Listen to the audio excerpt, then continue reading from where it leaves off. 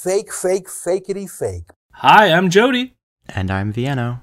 And welcome to Imperial News, where I spend my whole week listening to the far-right podcast Rebel News, and then talk about online hate speech with my friend Vienno. Yay. So fun. How are you, Vienno? I'm tired. I'm really, really tired. How are you? I'm also tired. I'm still running off of I think I expended too much energy by participating in the solidarity event yesterday. Solidarity with Palestine. So it was nice. It was a car rally, so I wasn't outside. Didn't come into contact with people, and didn't help contribute to spreading a disease at all. I just sat in my car and honked a horn a lot. But a lot of people showed up, which was really nice. Hell yeah. I love that. There was one moment just before I went home where somebody in the car next to me, who also was flying giant Palestinian flags, looked directly at me and went, "I love you, man!" And I pointed back at them and went, "I love you too, man." Fuck yeah. That's what solidarity is all about. Yes, so it was really, really nice. And, reflecting on the fact that it was... we were doing it because something's happening right now that is very sad, but it was at least nice to see the community come together like that. So if you get the chance in the next few days to attend one of these events as safely as you can, I would recommend doing it. And yes, solidarity with the Palestinians. Yeah. And I guess speaking of solidarity, we got to do our patron shout out. We would like to thank Richard, Durka, Darren, Sarah, Ryan, and Tim. You are the Laurentian elite of the Imperial News podcast. You're talking about the Laurentian elites? Scolding from Laurentian elites. Canada's Laurentian elite. We would also like to thank Mo, Nicholas, and Michael, our foreign-funded environmentalists. What's your message to world leaders today?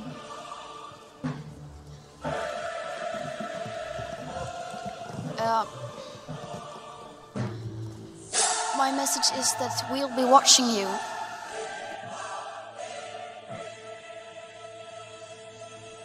How dare you! Lastly, we would like to thank our ultimate patrons, Nate and Ken, for being less annoying than Joel Pollak's cell phone. And had to basically start from scratch. We start from scratch.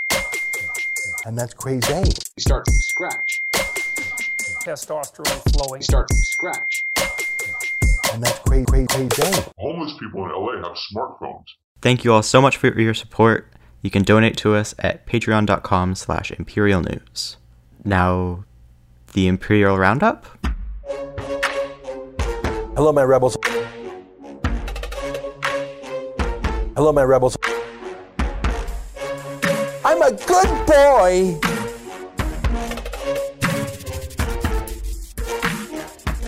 I'm a weirdo. This is what happened on The Rebel from May 3rd to May 7th. A large portion of the week was taken up by another pastor who refused to run their church in accordance with pandemic measures and was subsequently arrested. The prosecutor is the same as with the other pastor in Alberta and still wants to remain secret. But Ezra and Sheila see this as an affront to the church.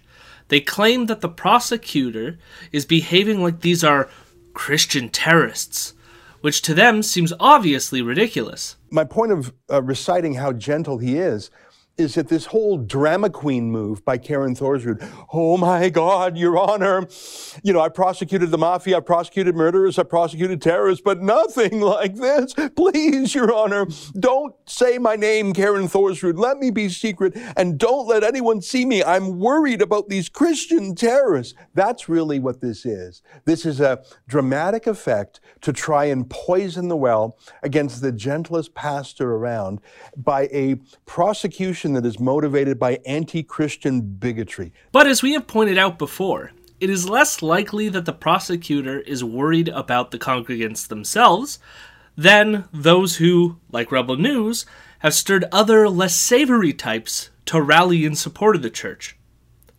Ezra introduces a new employee, Adam Sues, who's covering the arrest, and announces with glee that Adam used to work for John Carpe, whose Justice Center of Constitutional Freedom legally represents both of these pastors. Just a quick intro for our viewers who might not know you. Joined the Rebel team about a week or two ago.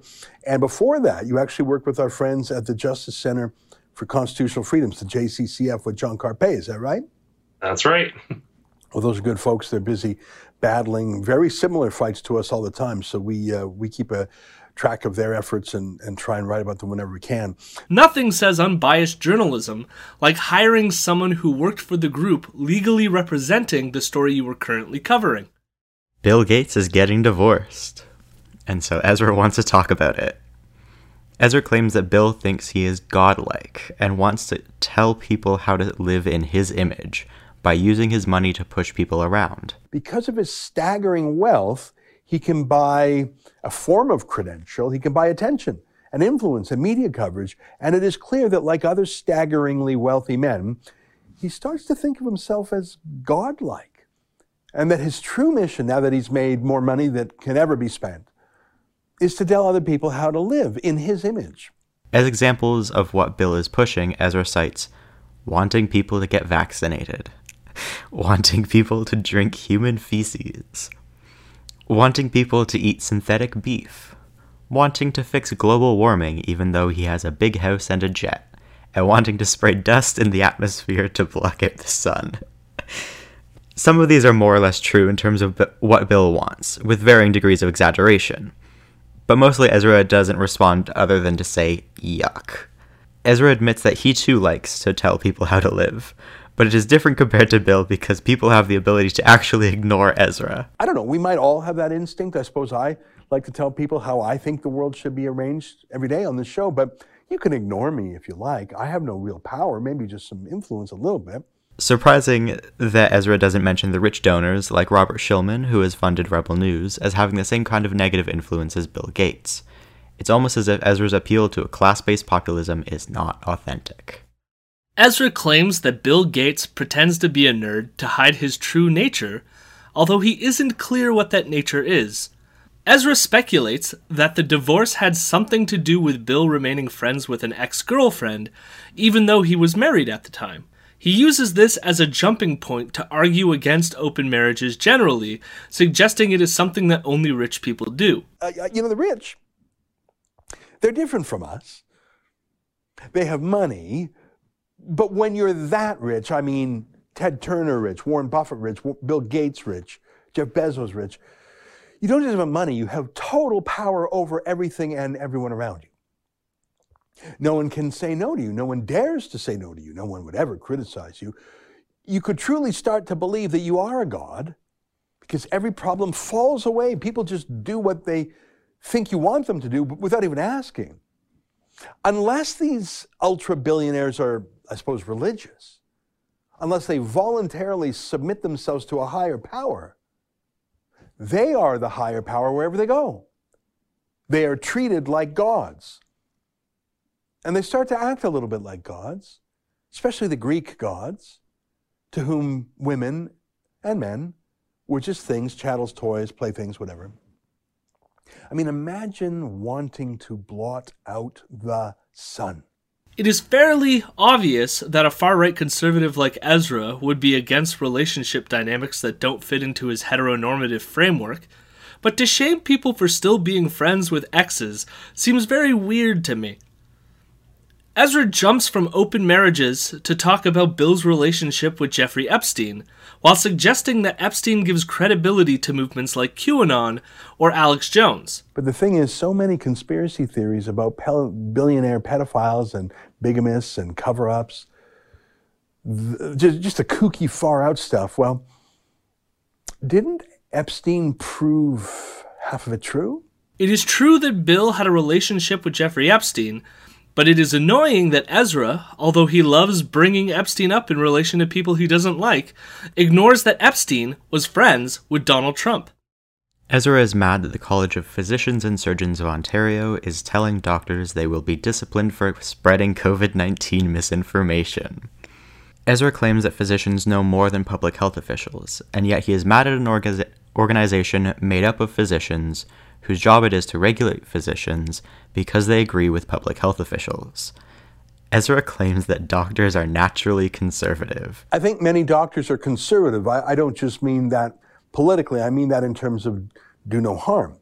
That's why doctors are skeptical of quacks and quackery. That's why medical doctors don't like pretend doctors or rival health ideologies like naturopathy. Ezra then spends most of the segment spreading his old tired talking points, with the implication being that doctors, who are naturally conservative, would agree with Ezra that masks don't work, lockdowns don't help and lead to suicide, and that vaccines are experimental. None of which is true. Ezra says there is nothing more gross than doctors in league with the police state. You know, there's nothing more gross than doctors in league with a police state. They do the most diabolical things. Public health doctors are suspect to begin with, but those who say real medical doctors with real patients have to shut up and do as politicians say, do as politicians recommend, can't speak out against a police lockdown, why, those are the worst tyrants. However, it is worth repeating, the College of Physicians and Surgeons of Ontario are in fact real doctors who treat real patients. They're not politicians nor public health officials, and yet they still think Ezra is wrong. It is also worth highlighting that the implication is that there should be no self-regulating body for medical practice in Ontario, because to insist that doctors follow a science-based standard of care is to Ezra a police state. Ezra ends the segments by comparing the implementation of medical regulations in Ontario to the Nazis. I wouldn't compare them to what doctors did under Nazi Germany, because that's just too far. That's too many degrees worse than where we are. And I don't want to casually compare people to the Nazis, but you can see the ultimate destination of when doctors subvert their own judgment and knowledge and morality and their patients' care to whatever recommendations of the government is. And that is the week.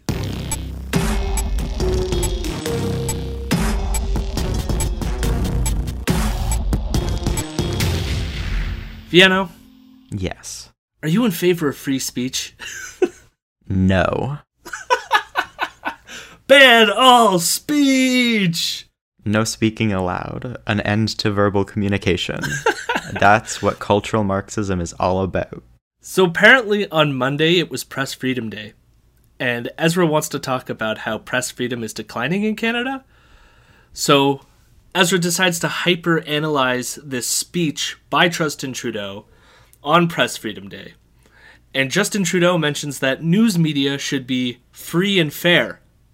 And Ezra takes issue with the addition of the word fair. What's that part again about making things fairer and more inclusive? Free speech is free speech. That's the fairness part. Everyone gets to be free. But when regulators and authoritarians and politicians talk about making conversations fairer, they usually mean boosting some voices and censoring others. That's how YouTube talks about it when they censor people. Either speech is free or it isn't. That's sort of the only test for it.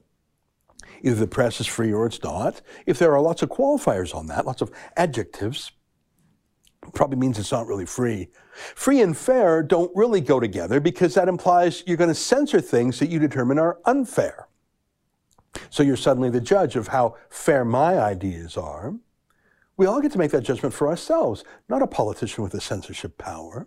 I think people, when they talk about free speech, are never clear what exactly they mean by free speech. Yeah.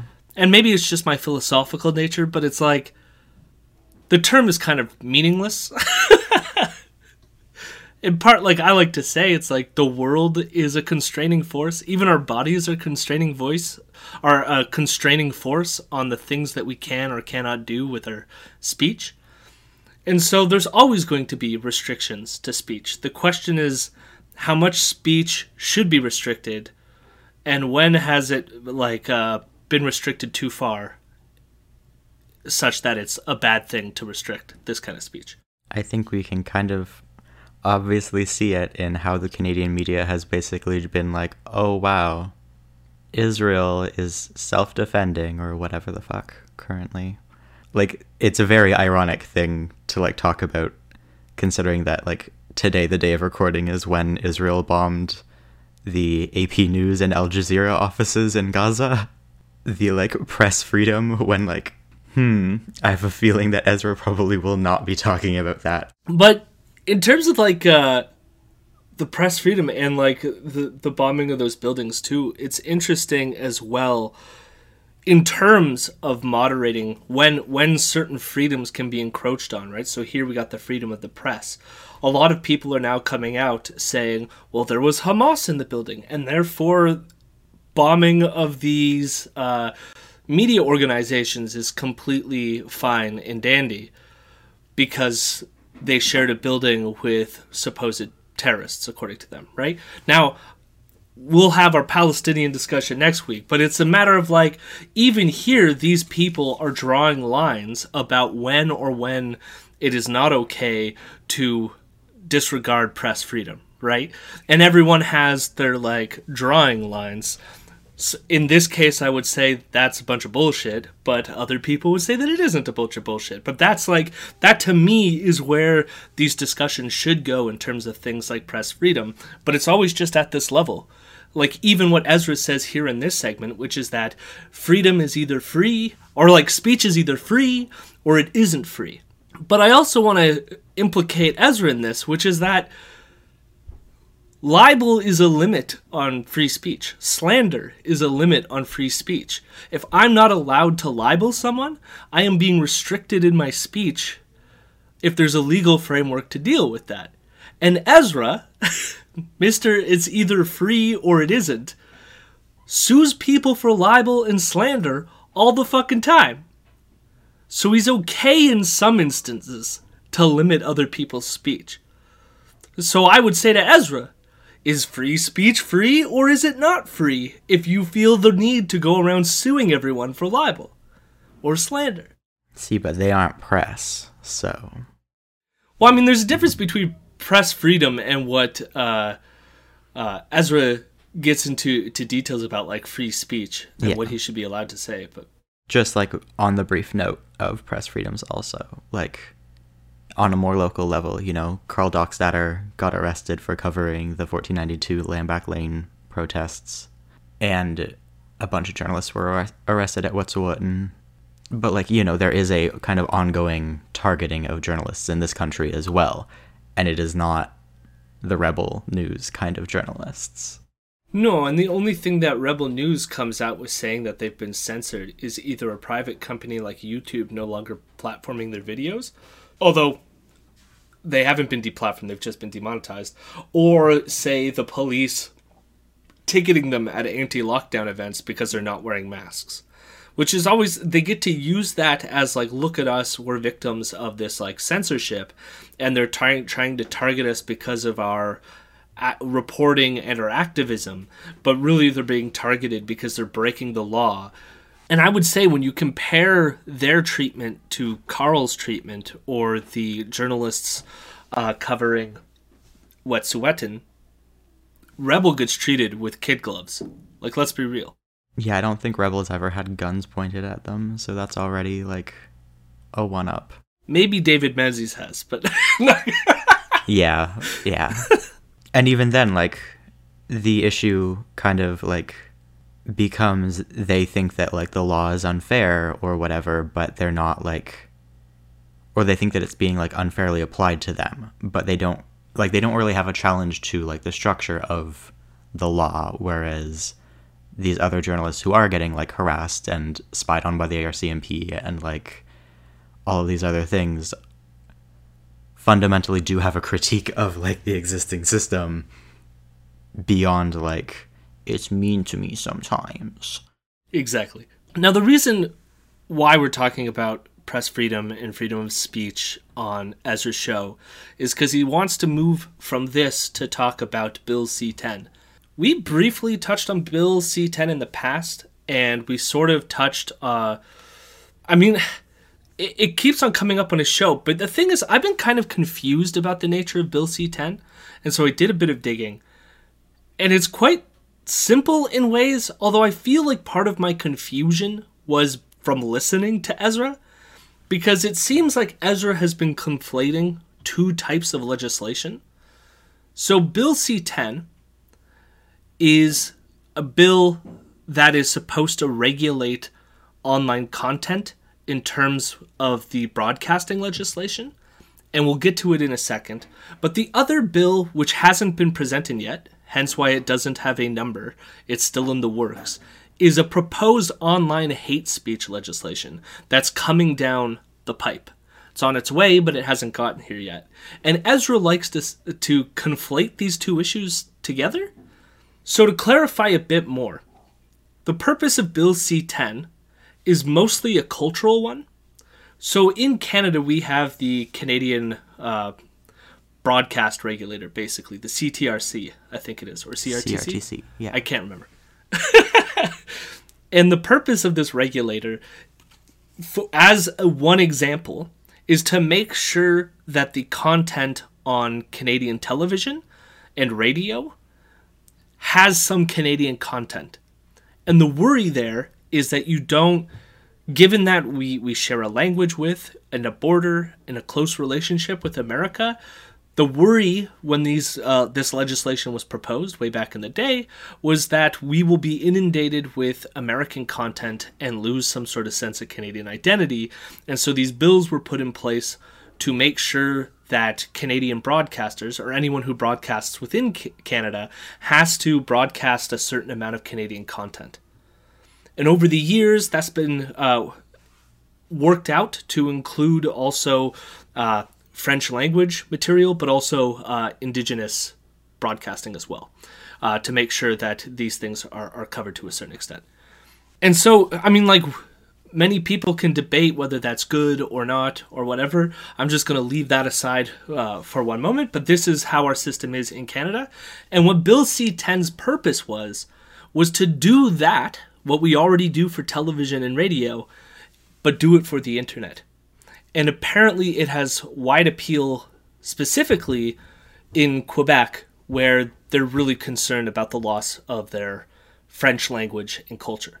Yeah, I have a feeling we'll be talking about that in coming weeks as well with the new bill there. So this happened in as we said, like the week of May, what was it, 7th to 13th? 3rd to 7th. So May 3rd to 7th is when this week's show is happening. Mm-hmm. But if you're paying attention to the news now, the bill is kind of in a weird, precarious position. And this is a controversy that, like, Ezra is already starting to pick up on here, which is that part of this Bill C-10 legislation that was confusing to even the opposition parties like the NDP and the Conservatives was it was not clear between regulating, say, YouTube as a general platform or user-generated content. So, for example, Imperial News on YouTube creating content. Mm-hmm. And so whether or not, say, YouTube has to abide by the kind of CRTC regulations, or if me as a YouTube user generating content needs to abide by these practices. And you can see here it's a huge can of worms, and I don't know how to fucking deal with this. Yeah, that's a difficult one. And so there was like some free speech concern regarding that, the freedom of expression, considering user-generated content versus these like larger platforms. And they went to the Department of Justice. The Department of Justice recently said that it doesn't violate freedom of speech because there's a clause saying that it won't affect user-generated content. It'll only affect the like YouTube. And right now it's in this it's in this zone where it's not clear that the bill is going to go forward, and it's in limbo basically. It's also like going through several readings. So how our system works too is like a bill goes through several readings before it goes to the floor for a vote. So it's not even at this stage yet where people are going to vote on it. And it might not even reach that stage given the controversy that has arisen out of it. And part of the controversy has arisen not just because I feel like Rebel News is confused about this, but I think Guilbeault has not done his best in sort of selling this product or explaining it, because every time he talks about Bill C-10, everyone keeps asking him about regulation and then like goes towards like online hate legislation, and it leads to a whole bunch of like muddled appearances that Guilbeault has made that then Ezra gets to take advantage of and see like, look, they're going to censor everything and give us licenses. And the bill is about ensuring that these platforms that act like broadcasters pay their fair share when it comes to Canadian culture. So it's about spending obligations, spending requirements. It's not about content moderation. So I'm going to flip the question for a moment here, Minister, because it was important enough to put that exclusion there in the first place. Now it's gone. Why was it important in the first place to put it there? We're not interested. I mean, it's not what the bill is about. I have criticisms of Bill C-10. Mm-hmm. Just in the sense of, like, I don't know that, like, I don't know if we should do what we do to broadcast television and radio to the internet. I don't know if that's the smartest move. It is clear a lot of people have issues with that. And just, like, outlining sort of the internet as a whole, like, as that sort of thing. Whereas, like, you know, I think that doing that to, like, streaming companies that operate in Canada makes a certain amount of sense. But then I guess there is, like, the difficulty of distinguishing between streaming companies and things like YouTube or even, like, Facebook and Instagram, where people do produce content. But generally, like, it's not, you know, these... yeah, it is just, like, so messy. It's very messy. Easy answer, shut down the internet. We're good. Yeah. Well, like, I get that part of what you're getting at is true. I think the purpose of wanting to do something like Bill C-10 had to do with things like Netflix, and making sure that Netflix was carrying Canadian content. And I'm not sure legislating that is the best route, but who knows? Like, I guess it's all, I see the desire to want to keep some Canadian content. I do get that. But then it's like, how forceful should we be when it comes to online services because it's so messy, like to carve up the online space such that we're distinguishing between a Netflix and a YouTube in such a way that it doesn't prevent people like Imperial News from being able to put whatever we want online, right? Yeah. I think it would be so much easier to just do, like, a very big tax on the major media corporations and then just use that to fund Canadian produced content that, like CBC has an app, don't they? Like, they have their own streaming app. Just take money and then make content, and, you know, you could do, like, a Kim's Convenience thing where you partner with another, like, streaming platform for actually, like, getting it out there. But yeah, like, that's very easy to do. Why are we not doing that? That's I solved it. You're welcome, Gilbo. Yeah. My guess is it's liberals. I don't know. I think it's they're making it overly complicated.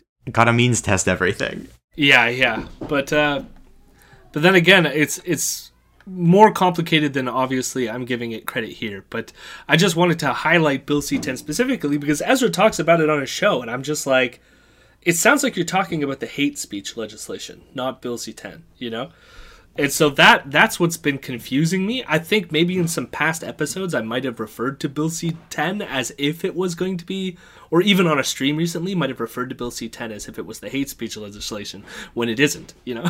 I mean, I feel like that's kind of all it's known as anyways, like, even outside of the far-right media sphere that we cover. But, like, even when I see anything about it on, like, CBC News or, like, any of the other, or on, like, Twitter or whatever, like, it's kind of just, it seems like it's all about the actual hate speech thing, and, like, they don't even get to the like, actual, I guess, legislation of Bill C-10. Right. Just one quick side note, I think that we should, in the next revision of Bill C-10, we need to force Amazon Prime to make a Canadian spin-off of the TV show The Expanse, just because I think that having a, like, dark, gritty, but also, like, Letterkenny in space would be very fun. I love that you're pitching legislation now that just appeals to your yeah, I own think preferences of TV. Yeah, I think we need a media regulation party that is just for fun. No more Liberals, no more NDP. This is the Canadian Expanse Party. Yeah. I was gonna be like, or like, since it's like tax funded, just everyone now has a stake in the production of Canadian material, so everyone has to like submit scripts that then get like, state mandated scripts by all. You get drafted to be an extra. Yeah. Oh dear Lord. It's like jury duty. So on to the online hate portion.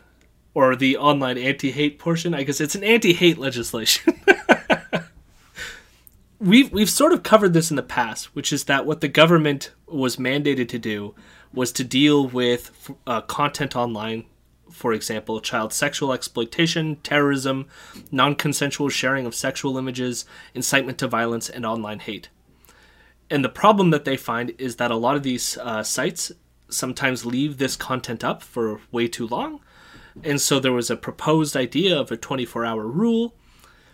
And this is something that Ezra always pushes back on, like, oh, that's too short of a time for like people. But it's like, I don't know. It seems like YouTube does a very good job at removing, for example, child sexual exploitation material and terrorism, but does less of a good job at removing things like hate speech or incitement to violence.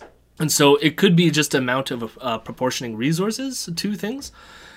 And it's also a problem that groups like Facebook or companies like Facebook and YouTube have like been hesitant when it comes to, for example, Republicans in America that incite violence or use online hate speech, because they're afraid of censoring these voices because they're politicians and then getting blowback because of that. Yeah.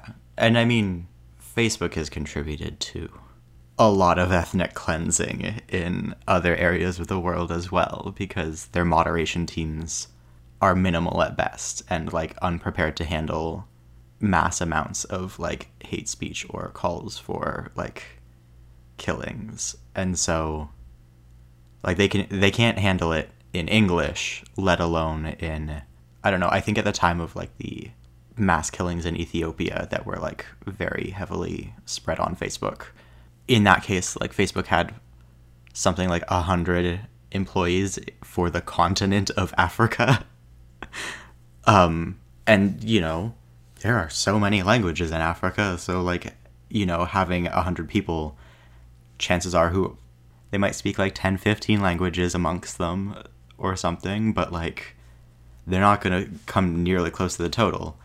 And then like there's been so many reports on like how horrible the moderation is on like English speaking parts of like Facebook moderation, where like the employees are just like scrolling day in, day out through child porn and animal torture videos and like people being murdered or like injured or like just these like horrible violent things, where it's like, you know, the difficulties of moderation kind of come into play there, where it's like there's always going to be like some level of human checking of all of this stuff that like, because like the algorithms are always going to be flawed. And I don't know, just like the difficulties of that. And then also, you know, with concepts of terrorism, where it's like that is a very politically loaded term, where, you know, we have Instagram shutting down like all mentions of Al-Aqsa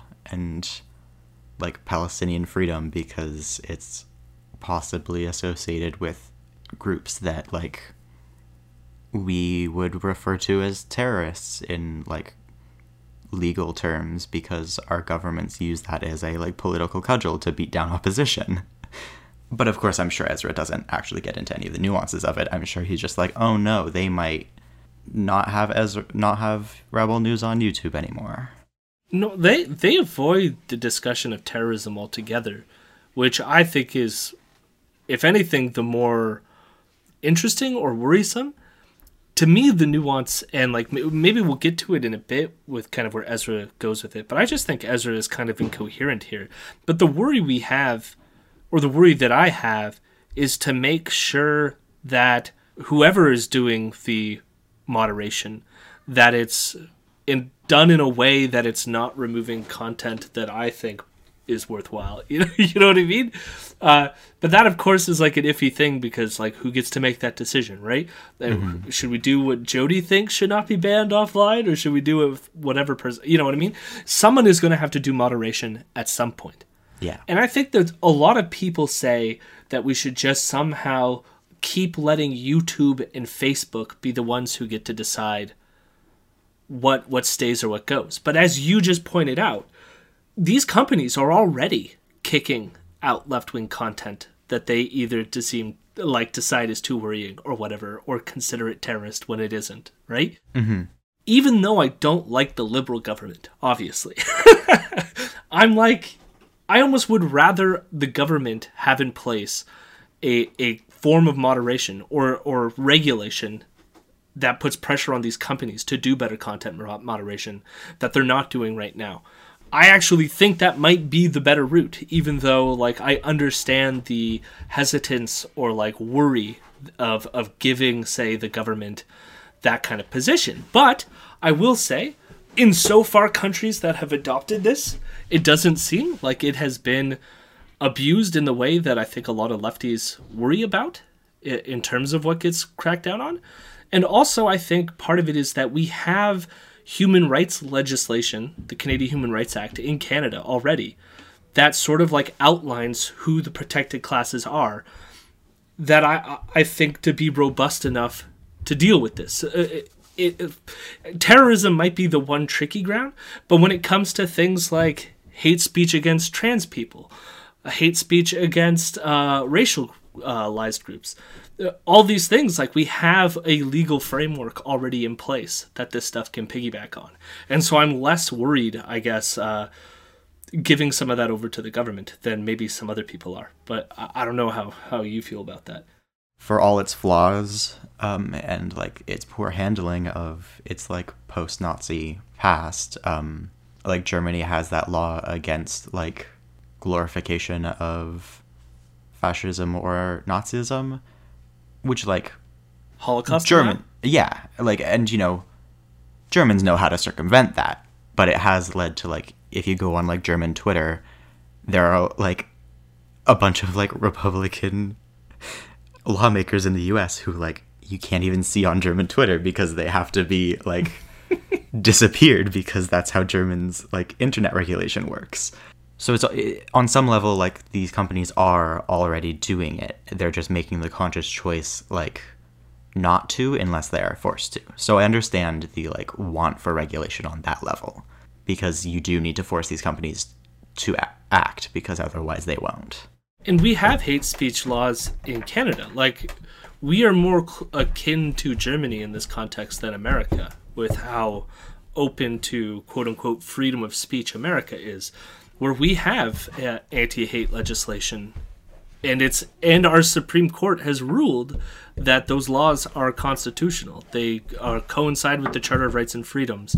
They appropriately infringe on our right to freedom of expression, in that allowing people to spout hate speech silences others, right? Like, I love that there's the sort of intersectional language about how other people use their speech to bully and silence others. And our law sort of takes that into account and goes, like, you shouldn't allow people out there to just be belligerent and hateful to others, because it silences the voices of more marginalized groups. Mm-hmm. And so in order to encourage freedom of speech, maybe it's a good thing that we don't allow people to spread hate online, you know, or in the public sphere, right? And so I guess like part of what the Canadian government is trying to do right now is to apply what we already have in the law to the internet. It just gets into the sort of like difficulties of like how the internet functions, how that like can possibly even interact with, I guess, the notion of like national laws. Like if there were sort of broader internet regulations beyond like national borders, then it might be a lot easier to sort of regulate these things. But it does get difficult when, like, you know, because Twitter is not a Canadian phenomenon. Facebook is not a Canadian phenomenon, and they have like there was the recent case in Australia where like they tried to force Facebook to do something, and Facebook was like, okay, we'll just like stop operating in Australia then. And I think the Australian government ended up having to back down because social media is so like part and parcel to daily life now, which is kind of like worrying, because it gets into those like notions of like you see those screenshots on like other platforms of people getting banned on like Facebook or Twitter, and they post it on, you know, Discord, or they post it on like Twitter or wherever else, being like, oh yeah, I said Like, there's that one thing where it's like, all white cops look like this, and it's the picture of the shark from the, like, DreamWorks Fish movie. And somebody got banned off of Facebook for posting that. And it's like, you know, these companies are already doing that. And for the most part, like, not cracking down on the weirdo far-right people that are, like, actually, like, racist and genocidal. So, you know, these crackdowns are already happening in the private sphere. So, like, I don't think government regulation is going to, like, make it worse somehow. It'll just kind of, like, force the private corporations to, like, actually do anything about the huge amounts of racism on their platforms. Yeah, actually abide by their own terms of service that they've had in place forever. Yeah. So I guess, like, to go on what happens on Ezra's show, he has Andrew Lawton on to talk about Bill C-10. And they don't really go into much except that Andrew Lawton, again, says he's afraid of the return of Section 13 of the Canadian Human Rights Act. Now, people that are old enough will remember more than a decade ago when people like you, our friend Mark Stein, staked huge amounts of political capital, of money, of time to fight what was then called Section 13 of the Canadian Human Rights Act. This was a section that made it an offense to communicate so-called hateful content on the internet. The repeal of Section 13 basically means that even though hate speech is still illegal in Canada, you have to go through the courts rather than through these human rights tribunals. You can't do it through there.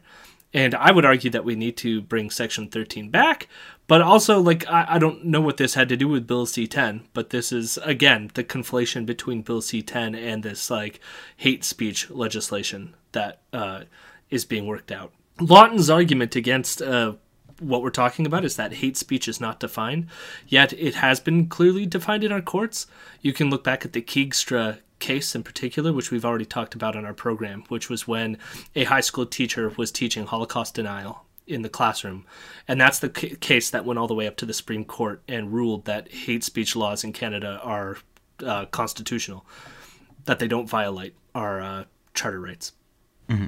Or they do, but they're reasonably limited by the Section 1 of the Charter of Rights and Freedoms, which is the limitation clause. Ezra brings up again that Guilbeault is just wanting to crack down on taunts against politicians. And he plays this clip, and we didn't specifically go over it before because I never tracked down the clip before, but he constantly plays this clip of Guilbeault mentioning that, for example, certain politicians choose not to go into politics because of the harassment and shit that they get online.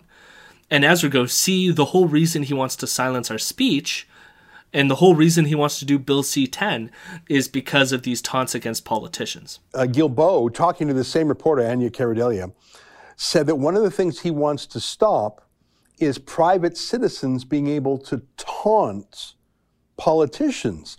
Now, I think that taunting, like an insult, I think that's what taunting is, a kind of insult.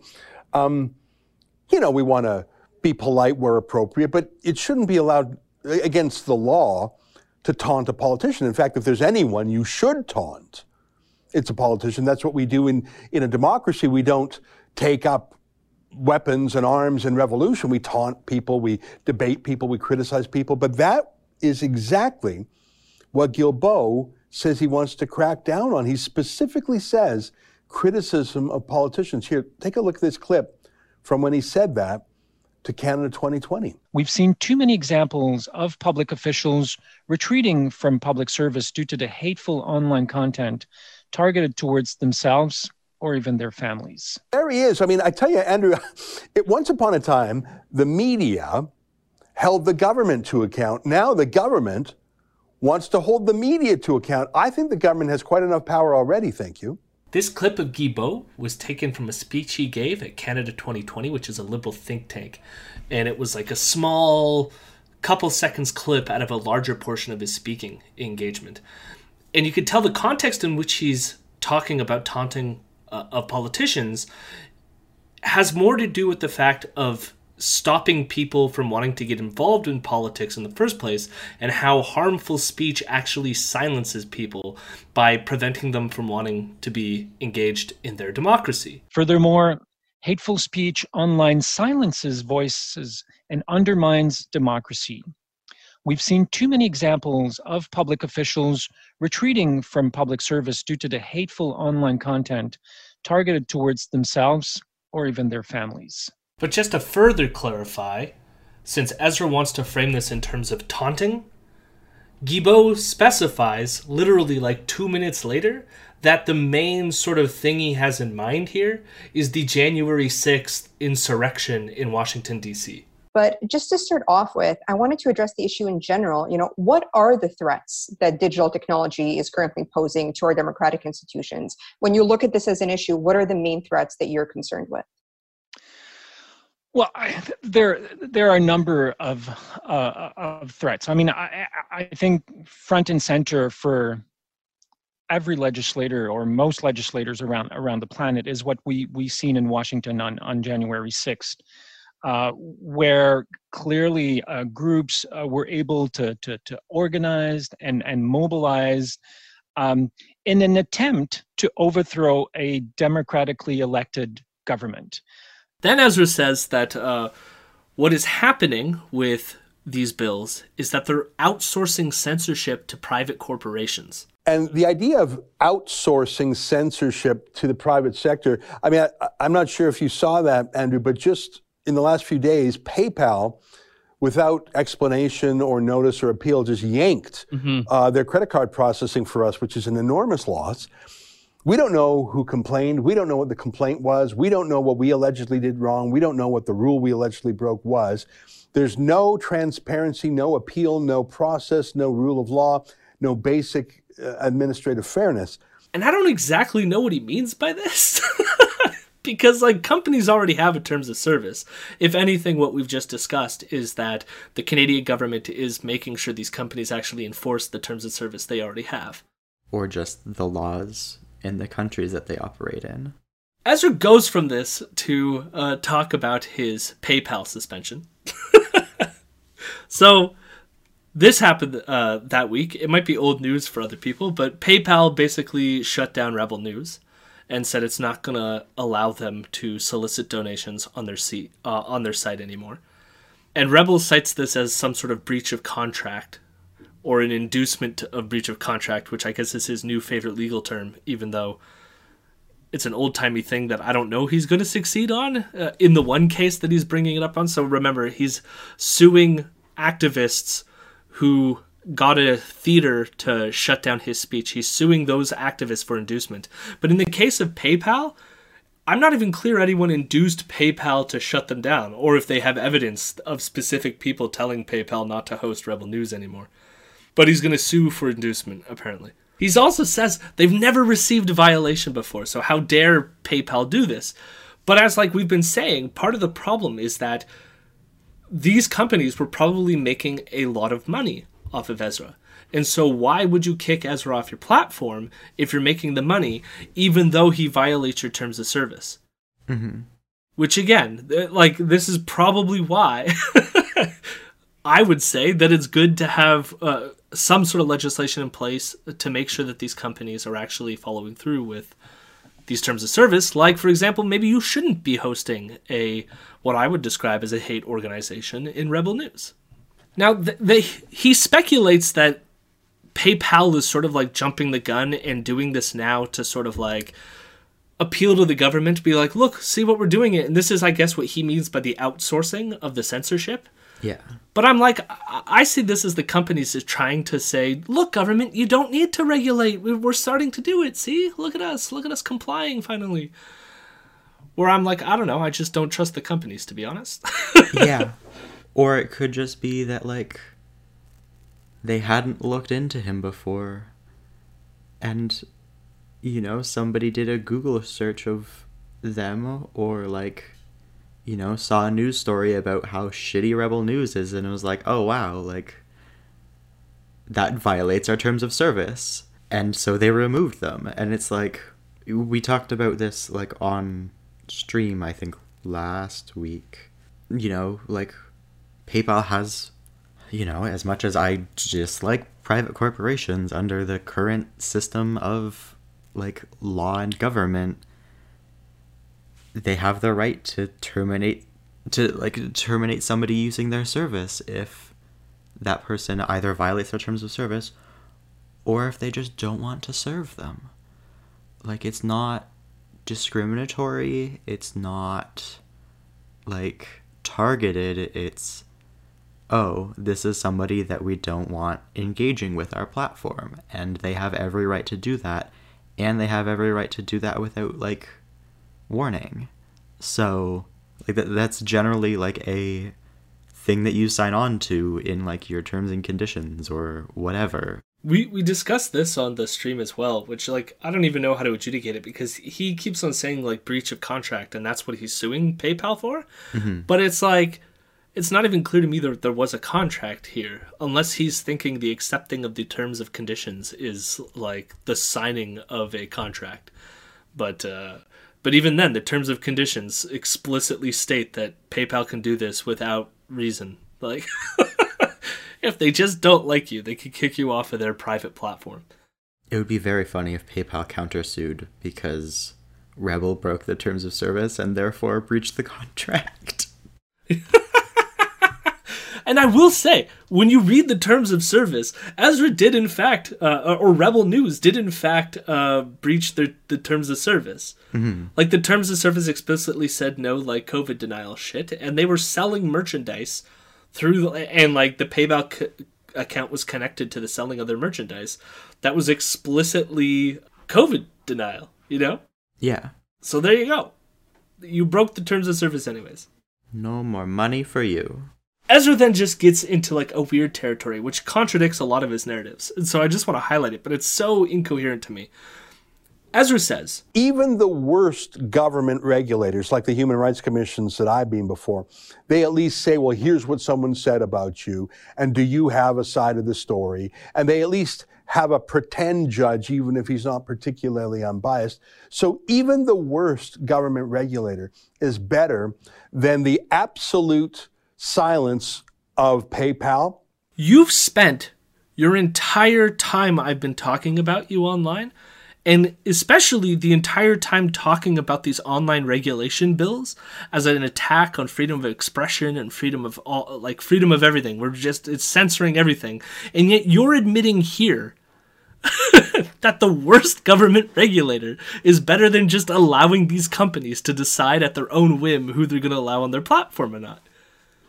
But then how do you want it to be regulated, Ezra? Like, he never discusses. It's like, the next step would be like, well, then here's what I propose to be better legislation in order to regulate these companies. And it seems like all Ezra wants is for these companies to not be mean to him specifically. But it's like you're so close, Ezra. Like, you realize that these companies have way more power than is deserving. Because even Ezra compares it, for example, to being booted from your bank account or having your phone company cut like your telephone off.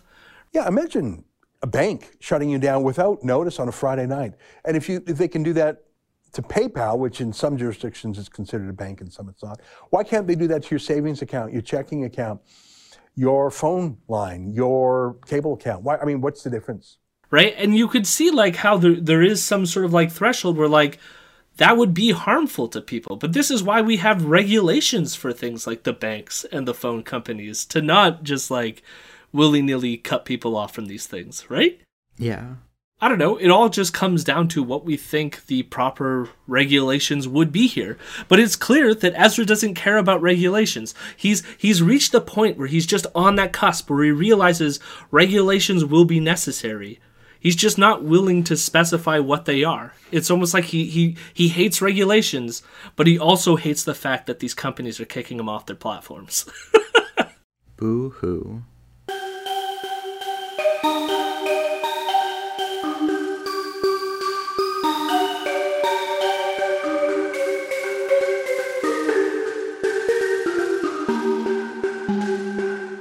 Solidarity with Palestine, like solidarity with the Palestinian resistance.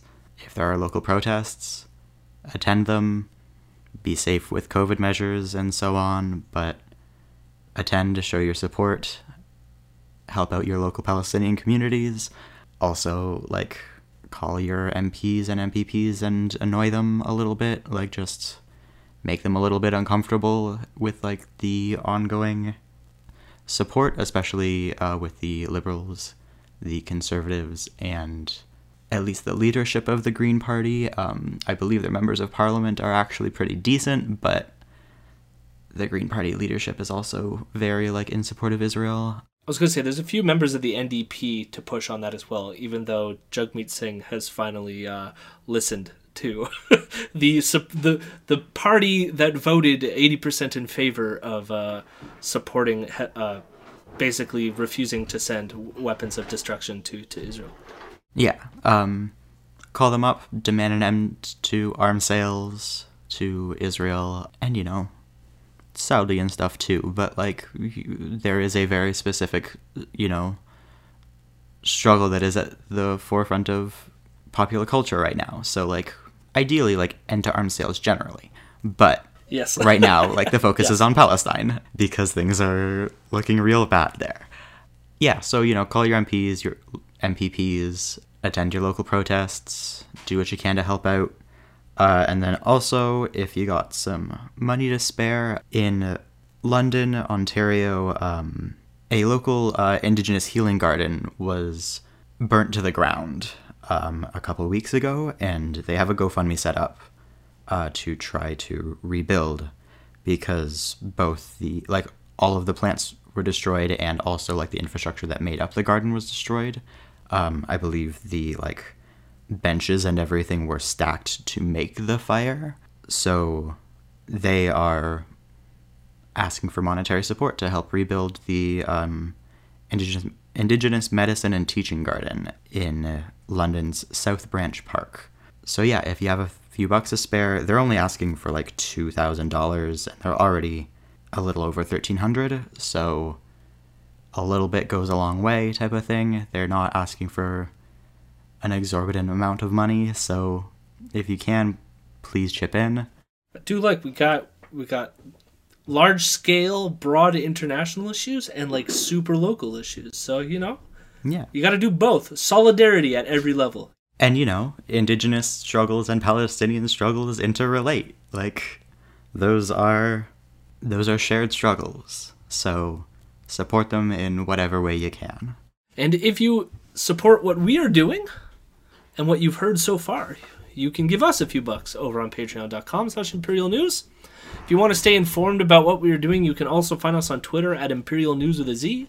We have a private Facebook group called Imperial News. We also have a Discord set up, and we'll be doing Twitch streams every Monday, Wednesday, and Friday at 8 p.m. Eastern Standard Time. You can find all the links to our social media stuff in the show notes. Lastly, you can email us any question at imperial.fake.news@gmail.com. Special thanks to my friend Mason Tickle for the transition beats. You can find his work at striatum.bandcamp.com. You can also find his new project Head in a Box on Facebook. Thank you for listening. And Bill C10, I think you're canceled. I think literally they're canceled, in that I don't know that it's going to go through anymore, but you're canceled. Albumbia, Albumbia, how lovely are your wheat fields.